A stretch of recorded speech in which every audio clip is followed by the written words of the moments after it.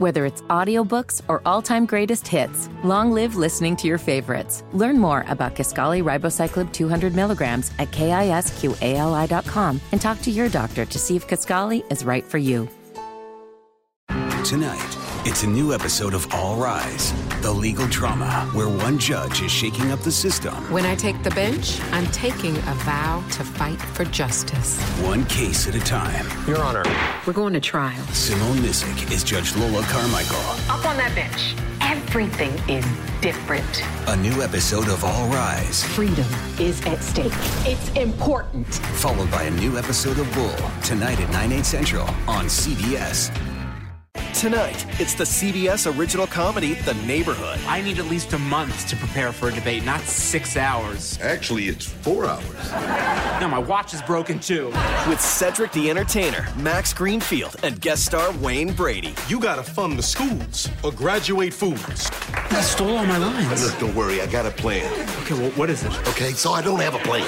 A new episode of The Neighborhood. You're gonna have to give them a show. Tonight, 8/7 Central on CBS. We talked to a guy who knows a thing or two about playing in the NFL. He was a safety for the Atlanta Falcons. He spent 15 years in Major League Baseball roaming the outfields, and he's part of Braves Live on Fox Sports South. And also, as I found out, part of the Gwinnett Braves AAA broadcast, which is pretty darn cool. Brian Jordan is back with us on the Technicom hotline. Brian, how you been, buddy? I'm good, man. How you guys doing? I'm good. I'm curious. This is my own personal curiosity. You're working with another Carey in the booth for the Gwinnett, that was the plan anyway, the Gwinnett Braves at the AAA level. What's that all about, man? I think that's fascinating. How many Careys are there? Oh, my goodness, man. Chip, who was with Braves on the Braves Live show, and his brother I worked with Gwinnett. That was years back. Oh, okay. He's working in Texas now. Somebody needs to update a website then. That was something I read this morning. Yes, somebody needs to update that website. It's been, over 10 years since I worked with How about that? Chip's brother. Okay, well, that's it. Then it's immaterial to this conversation, but I had no idea there were more Carey broadcasters in the pipeline. So anyway, hey, I'm just coming off a discussion in the previous segment about the Fernando Tatis Jr. incident from 2 days ago. Brian, it seems that just about everybody but Chris Mad Dog Russo is getting Fernando Tatis Jr.'s back on this. What do you think? I have his back too. This kid is a superstar, and you're there to play baseball. And at this point, we've seen so many comebacks. Teams scoring 7 runs, 8-run comebacks late in the game. My thing is, if you miss the sign, everybody does that. But a 3-0 pitch, bases loaded on a kid that has the power that he has, we know today's game is about padding your stats. It's the next payday. And you got these kids with this analytics, swinging for the fences. So I'm not mad at him. It's frustrating to see that the general manager and the manager who worked with Texas beforehand, got mad at him for doing that. And I don't get it. I'm like, if you're mad at him because you used to work for Texas, that's just not the way to go about things. I mean, go back to Texas. If you're now in San Diego and you're mad at a player for dogging out Texas and hitting a grand slam. So, I'm with Mad Dog. I like what I saw, man. Those guys in the big leagues to swing the bat. They need to. And look, you've been around the game at a much different level for a longer time than I have. But I've been around this game for a lot of years, and I understand that some of these unwritten rules do make some sense, right? If a guy comes in too hard trying to break up a double play and gets somebody hurt, he's going to wear one the next time he comes up. I get all that. But in terms of the player's perspective on the unwritten rules, what do players talk about in the dugout as it pertains to the unwritten rules for the fans out there that might not understand it? Well, the unwritten rules are now done with. When analytics came to the game and the game is getting younger, to me, there's no more unwritten rules because just an example that happened the other day with the Braves. Will Smith comes in the game. He's warming up, and Soto walks almost behind the catcher while he's warming up, trying to look at his pitches. Mm-hmm. And Will Smith stepped off the mound and told him to get out of there. That's an unwritten rule. back in the day, if Roger Clemens see you walking that close behind the dugout while he's warming up, he's going to throw at you before the inning even starts. So it's kind of frustrating for me because I'm that player that played in the 80s and 90s where you respect the game of baseball. But today, it's off limits. I mean, these kids, they hitting home runs and they taking their time, they're flipping the bats, and there's no more unwritten rules anymore, and it's a shame that it's that way. The respect of the game is gone. So you think that they need to be reinstated? Is that what you're saying? Yes, it does. Okay. It does need to be reinstated. But how do you reinstate it? Because the commission has changed all the rules.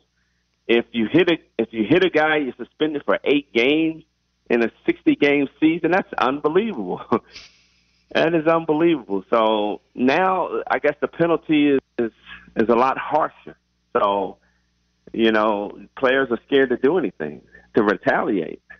I hear you. Brian Jordan with us on the Technicom hotline. All right, so the Braves get the first game of this series against the Nationals 2 nights ago. They dropped one last night, 8-5, and we get the series finale tonight at 7:10. Now, obviously, this series matters for divisional standings and whatnot, but I'm more interested in what you think about this team over the next several weeks as they try to get Acuna back and Ozzie back and, figure out how to piece together a rotation in the absence of what they thought would be there. I mean, we've seen this team overcome some adversity already, Brian, but can they keep doing it? It's getting tougher and tougher. As well as I do, starting pitching wins and defense. And right now, the Braves starting rotations in shambles, and at some point you're gonna overuse that bullpen, as we saw last night, where the lead Matzek, who's been great all season, he comes in and gives up 4 or 5 runs. He hasn't done that all season long, but when you overuse these guys, it's bound to happen. We have to find starting rotation. When you lose Soroka and Fulton-Evans returns not throwing with a lot of velocity, it's hard to deal with. And Newcomb, another disappointment coming into this season. You lose those guys, it's hard to replace. So what's the answer? Is there an answer? Are you hoping Fulte can figure himself out with the taxi squad? Do you try to make a move? Is there an obvious answer to you?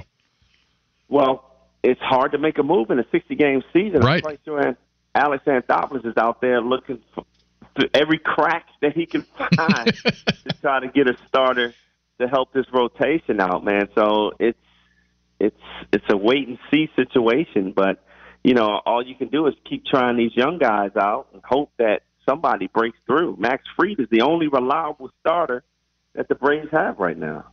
I hear you. One more thought on the Braves, and I want to get your thoughts on some football. But I was talking to Chip Carey on the show a couple of days ago, and I was asking him about potential call-ups. Now, we know Nick Markakis had an exposure to COVID. He's going to be on the DL here for a couple of days, and so Christian Pache is going to get the call-up.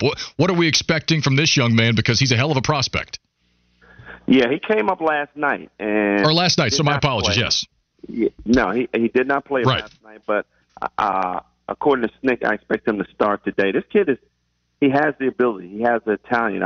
I think he's a Acuna in the waiting, a young guy like that. And he has Andrew Jones-type defensive skills in the outfield, and he's shown he has some power. And this guy can run.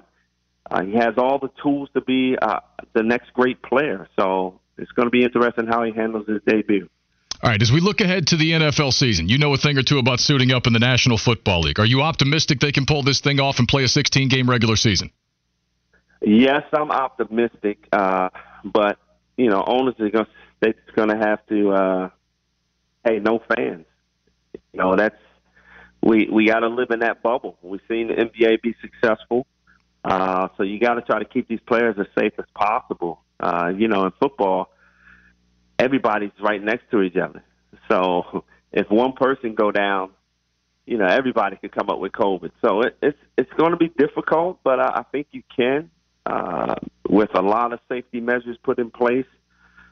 They're going to have to invent some mask that you can put over your face and not spread germs, so these guys can go out there and play football. But it would be really tough. It would be a tough blow to all the fans we can't get the NFL in this year. I hear you. So what can football take from baseball? Because it seemed like with the Marlins and the Cardinals there for about a week or two that things might be taking a disastrous turn, but then Rob Manfred, it seemed, put the fear of God in some people and said, figure this out or we're done. What can football take from baseball? Well, what they can take is players being responsible. Yeah. As a team, you got to get everybody to buy in, because we know some of the stories that we hear in the NFL, and guys can't be selfish. They're going to have to really dedicate themselves, be separated from family. I think that's the biggest mistake that baseball's made. You know, at home games, they're allowing, players to go back home. And some players have kids in school that's getting exposed, and you're going home to that. And I'm surprised that they didn't have hotel stays both on the road and home for the players, just to make sure that the game is safe. So I think they could actually improve the way they handled the situation. But I expect some more cases down the line in Major League Baseball, to be honest. Brian, last thing. What is it about the University of Richmond that just keeps spitting out all these guys in sports? It's you and Joe Douglas, the GM of the Jets, and Todd McShay and Will Healy here with the Charlotte 49. I mean, I could keep on going down the list. I think very quietly, a lot of people don't realize the University of Richmond, you Spiders, have created a pipeline to professional sports. We have caught a lot of people in our web, man. But it's a great program, man, especially academically. I love the academics about it, but they have some pretty good teams. But when I was there, basketball really dominated. The one year they made it to the Sweet 16, upset a lot of big clubs, and I had a lot of success there in football. And the program continues to grow to where they moved into other divisions. So, I love that school, and I definitely support it. Hey, appreciate your time, buddy. Have a great night, and we'll talk to you soon. Okay, take care.